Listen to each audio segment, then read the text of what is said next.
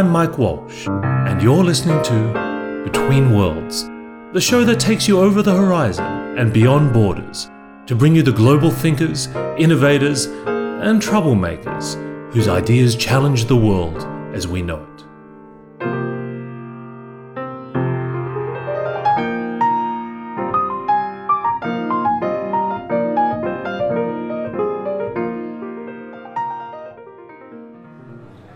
I'm here today with Hikari Yokoyama, who's an art and fashion entrepreneur and one of the founders of Paddle 8.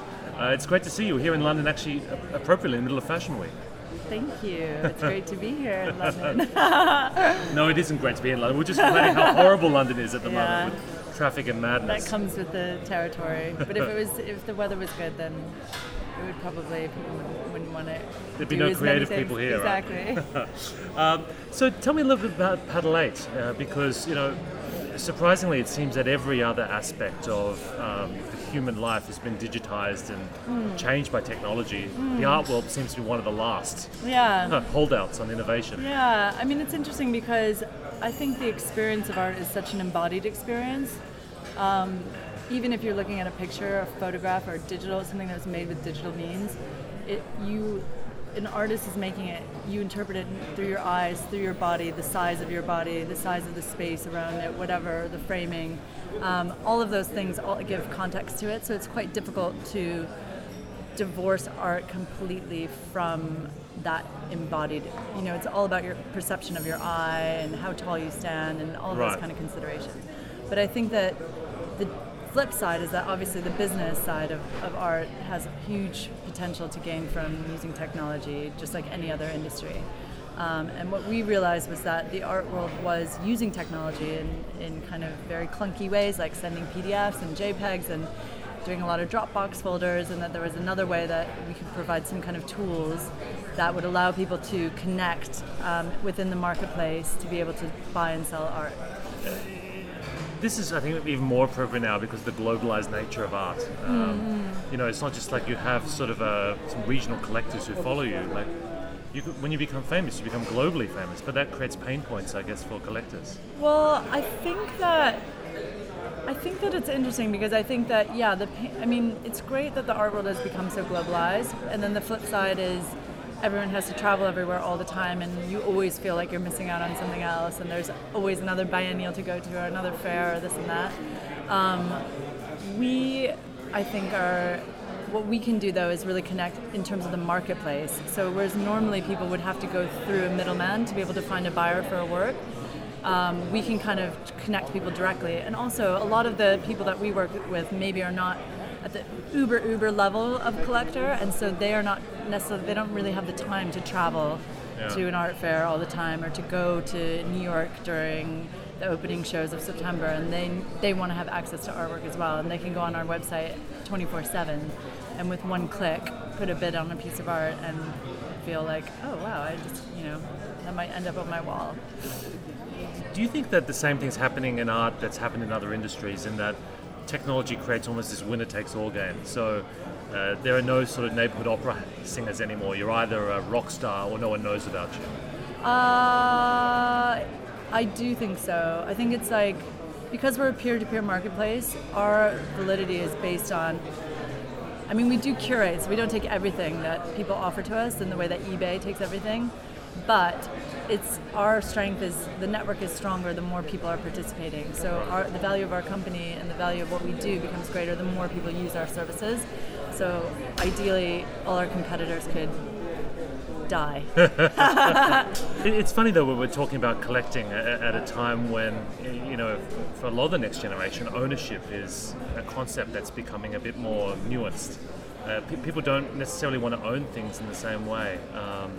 When it comes to physical assets, how is it changing in the art world? How are people seeing ownership differently? Well, I think this whole idea of ownership is something I'm really fascinated by, and I think it stems also from the way we think and the way we hold on to information. So, for example, I grew up on the cusp of kind of digital technology. Like, I didn't grow up with a computer, but I had it from the age of 14 on, and I didn't have a cell phone until I was about 21.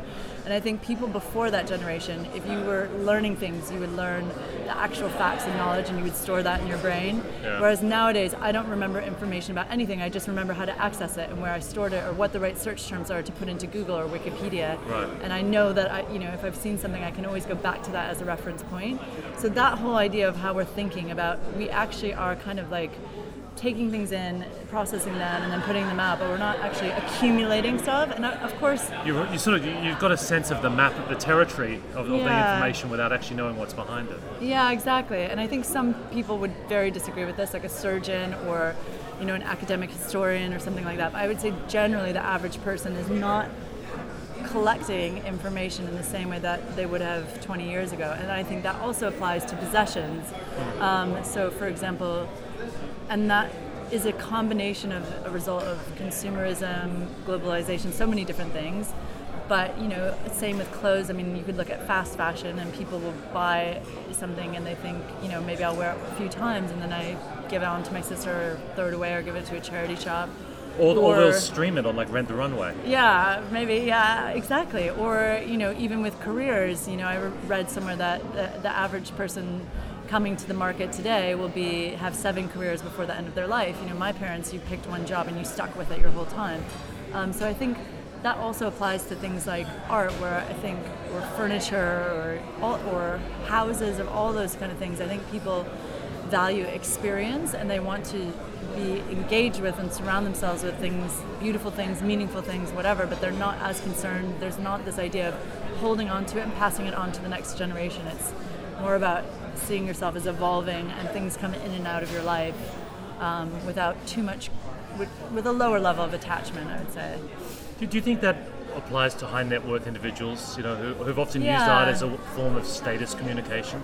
Well, obviously I'm speaking from perspective working in the luxury sector, so my perspective is focused on that. I think it's obviously different for a lot of different people, but I think even for people who don't have a lot of money, even let's say my sister, she's not really concerned about buying a furniture set. She's more interested in going to grad school, learning something, then going to Brazil, doing a residency there, then going, to accumulate objects is not as important.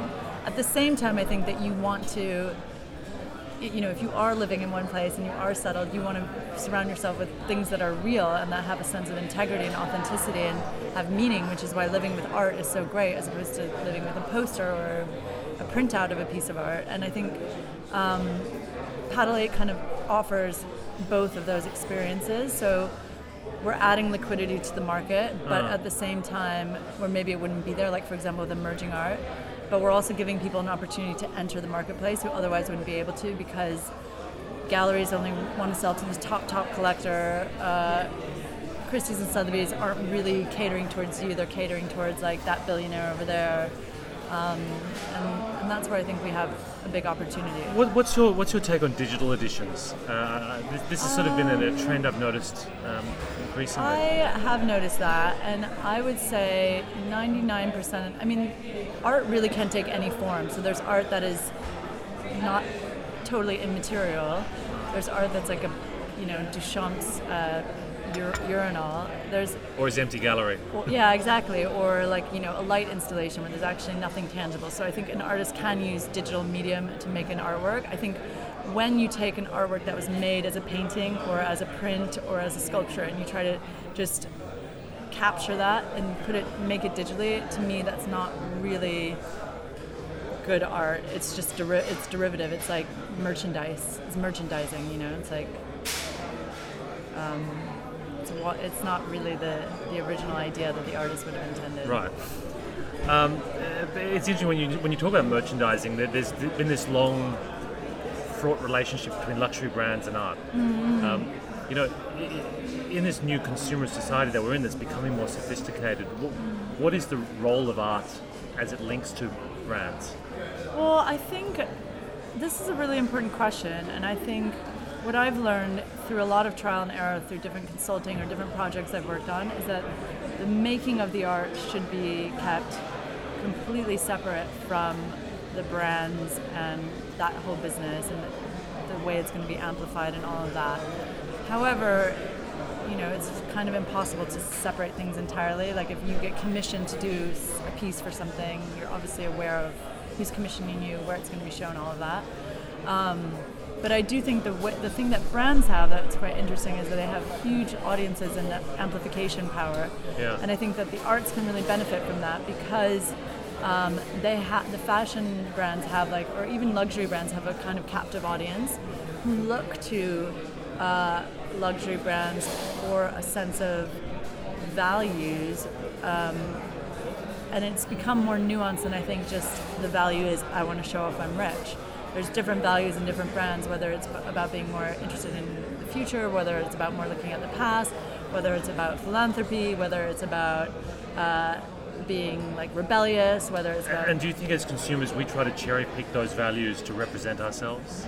Well, I mean, I think, so again, I'm speaking from personal experience, when I grew up, the way you dressed and what you consumed was it was representative of what your interests already were. So it's if you were interested in hip hop, you'd wear baggy jeans and a cap, and if you were into Smashing Pumpkins, you'd wear silver vinyl trousers and black lipstick, and you kind of had to identify and stick with that. And if you didn't stick with it wholeheartedly, you'd be called a poser, and it was you were being fake.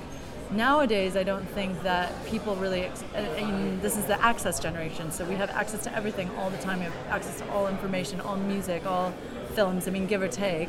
And so I think that's the same for identity, is people can, identity is becoming a modular structure where you pick and choose what you want, and then you can take what you want from different aspects. So brands, I think, are part of that as well, and I think, people can really kind of take what they want from those different brands as well. And so you think our art brings some authenticity to that process for a brand? Well, I don't really think that. I don't really know if. Brands, of course, are big businesses, so they need to make some kind of money from whatever they would invest in. Which is also why I think it's quite tricky when brands and art collaborate. Yeah. But for example, I'm working with Gucci, who partners with Frieze Masters.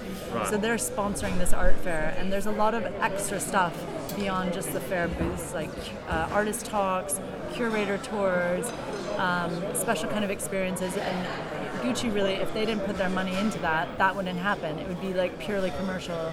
And so that's kind of interesting, because Gucci's not saying, we want to have a role in shaping what's shown or what kind of artist, but we want to provide the support structure from which these thinkers and creators can then speak out or connect with a much wider audience than otherwise they would be able to. Which is much more interesting than just putting their logo everywhere, right? Exactly. That's where I think brand collaborations with artists fail, is because brands and artists speak a very different language. An artist, if it's a good artist, has total control over their process. Even if they're collaborating with other people, that's a willing choice and a conscious decision. Yeah.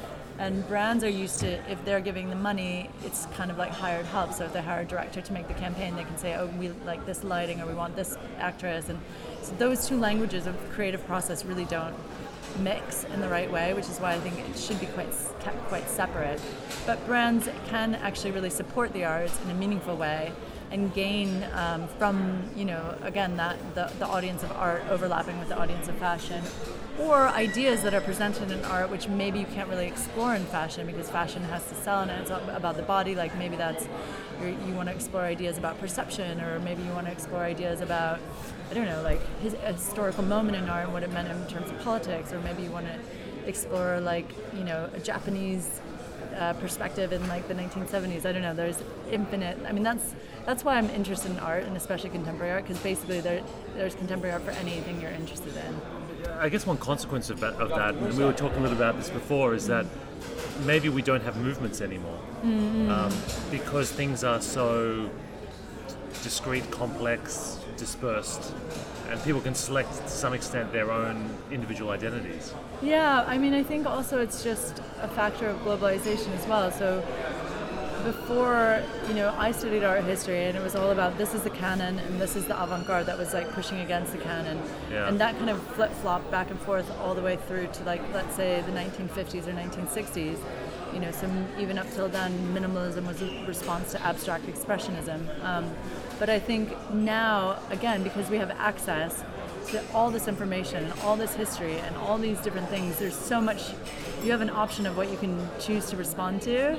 So it's no longer, there's a predominant ideology, and then you have to, whatever you do is kind of reactive to that. It's like you can choose any ideology to either collaborate with or rebel against or define yourself against. So. How do you know that itself is not a movement?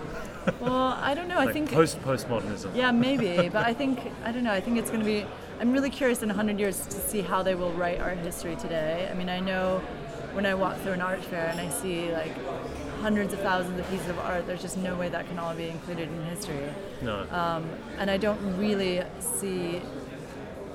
I mean, there's obviously social groups of artists that kind of band together, but even the nature of being an artist now has become totally peripatetic, and they're traveling all around the world all the time doing different shows, and even if maybe they went to art school and they have close friends, it's not really like an artist based in London, even at the kind of like starting out level, is not really in London all that often. I mean, they have to really carve out time in the studio. I mean, maybe it's like being a musician nowadays or something. Maybe it's more like being a YouTube star. Yeah. I mean, the funny thing is, I think as a consequence of the interconnectivity of all of us today, is that to be famous at anything, you end up having to cultivate your own audience. Yeah. But the audience also cultivates you. Yeah. You're kind of captured by your own fans. Well, and that is also an interesting, I mean, that's why I think it's so difficult to be an artist that's really respected, because you have to be totally aware of your audience and how your work will be perceived by others, but at the same time, you also can't let that shape or drive what you really want to say. So that's an inherent contradiction, and I know a lot of artists who struggle with that. Yeah. And that can be in terms of, you know, what you're actually making and the content and subject matter, but that can also be about something as simple as the number of works you produce. So if you're a really successful artist, you have the ability to hire more assistants and produce more work, and there's a demand for that work, and so how do you balance that? Or I think there's generally, I mean, I feel like this way personally, that there's just, in fashion or in art, there's just so much being produced all the time that actually would be a lot better if there were less things. I mean, demand is always identified as like the best thing in capitalist society, but actually, you know, when you look at artists in New York who, like Chuck Close, who I know, you know, he was saying in the 70s, it was like to be an artist was to be the biggest possible loser. It's like your parents thought you were like an idiot, you'd never get laid, you'd have to eat shit food, you'd have to like, you know, live in a really bad part of town, but he just loved making art, and that allowed him to incubate this kind of style without any kind of judgment or self-awareness. I mean, obviously he's thinking about what he's making, but without thinking so much immediately what everyone else wanted to get from him. And so he developed this painting style, which is totally not, you can't define it in terms of time and chronology or in terms of style to any other movement. It's like completely unique, but he had that incubation period. Because he had the privilege of being able to do it without the whole world watching him evolve. Yes, exactly. And I mean, I think, I don't know, and then some people really respond to that pressure. Well, you wonder how, to what extent our visual culture is evolving because of things like Instagram. Yeah. You know, I think in many ways the general public are incredibly visually sophisticated now than they were in the past. And it's even influencing, I know, the way collectors think. You know, Instagram's become a big force, and the way galleries engage. Well, Paddly, I mean, couldn't have happened without visual acuity evolving. Because I think people much, much more now can look at an image on a computer and understand what it would translate to in real life. I remember the story that someone told me of like when Europeans were going across the US and they brought a photograph of an apple to show to like a Native American person, and it just looked like a Rorschach blot. It was just totally illegible. Oh, right. So they couldn't process it. They couldn't read it as a representation of an apple. So I think that definitely helps. And I think more and more and more our brains are connected to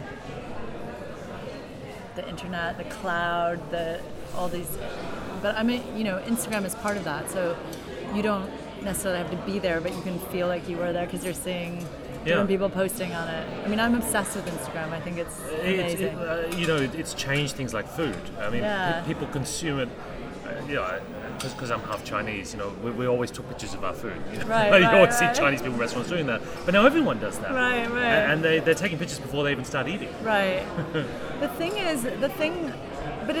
think this is true of any technology. Is like, how do you want to use it? So, I think that Instagram can be used in so many different ways, and I think that people use it. Yeah, some ways can be a lot more useful and meaningful.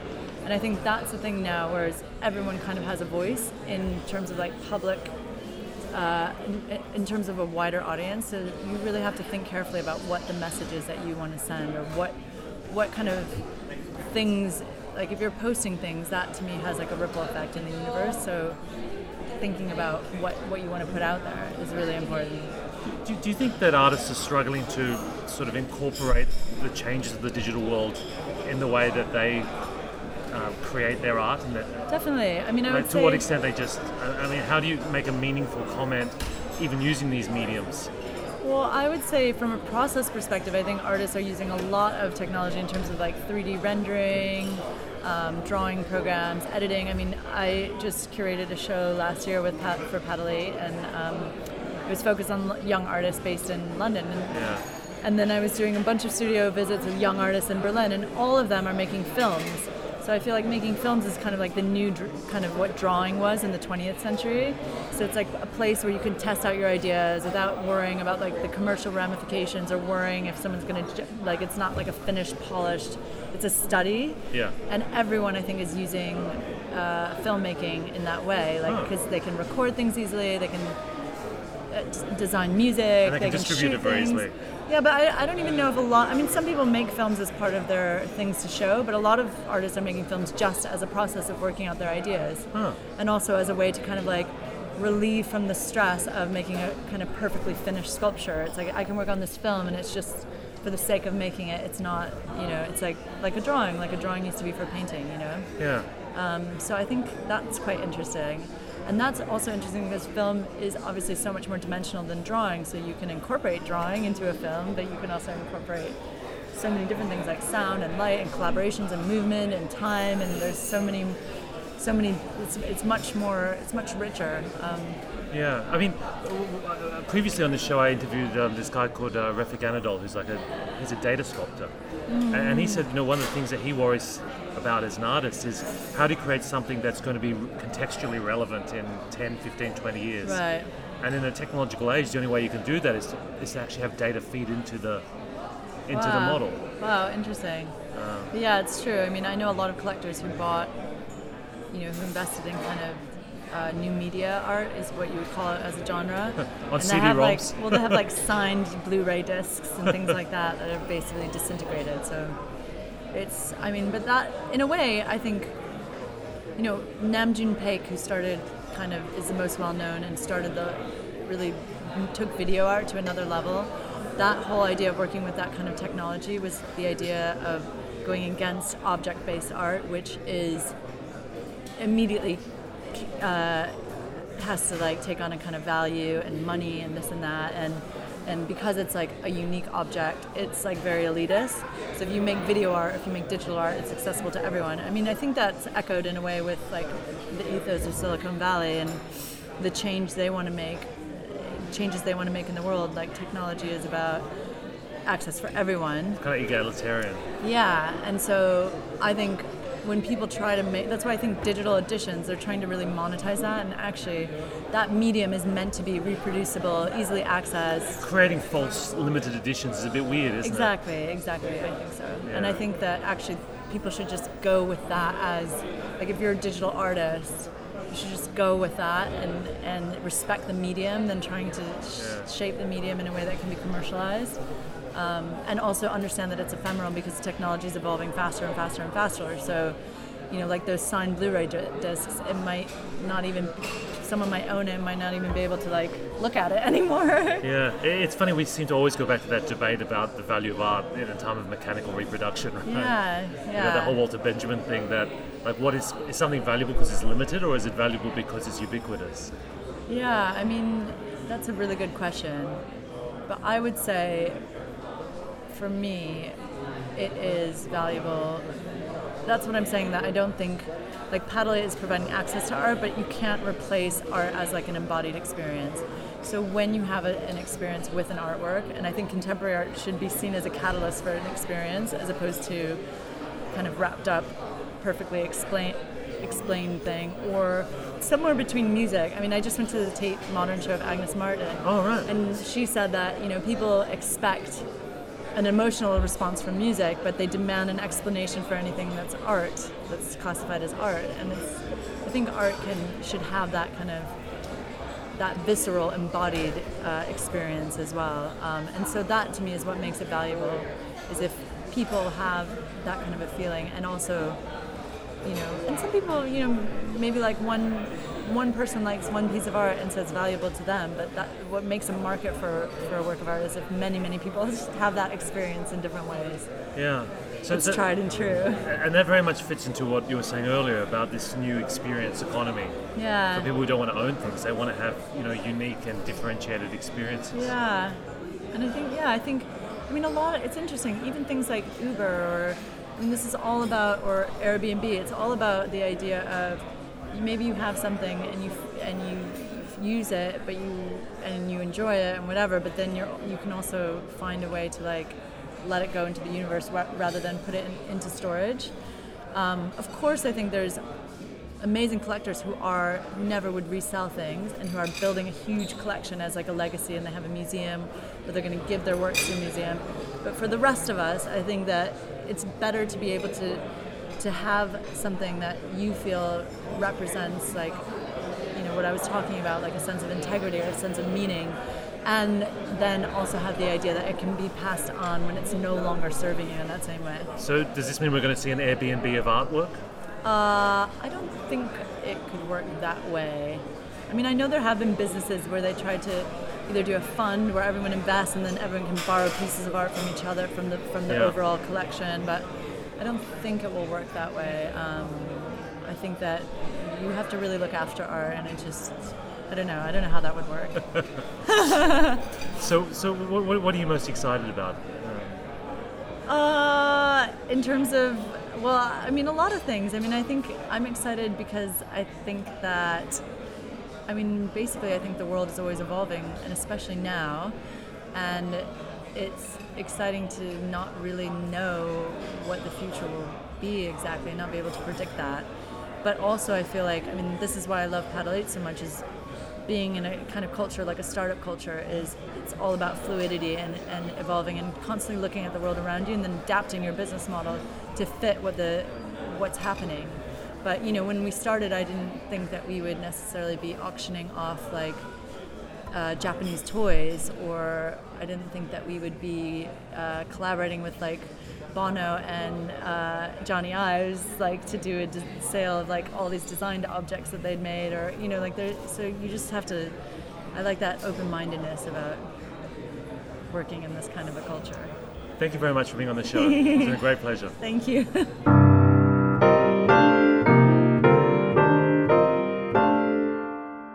You've been listening to Between Worlds. For more episodes and information on how to subscribe to our podcast, please visit www.mike-walsh.com/betweenworlds.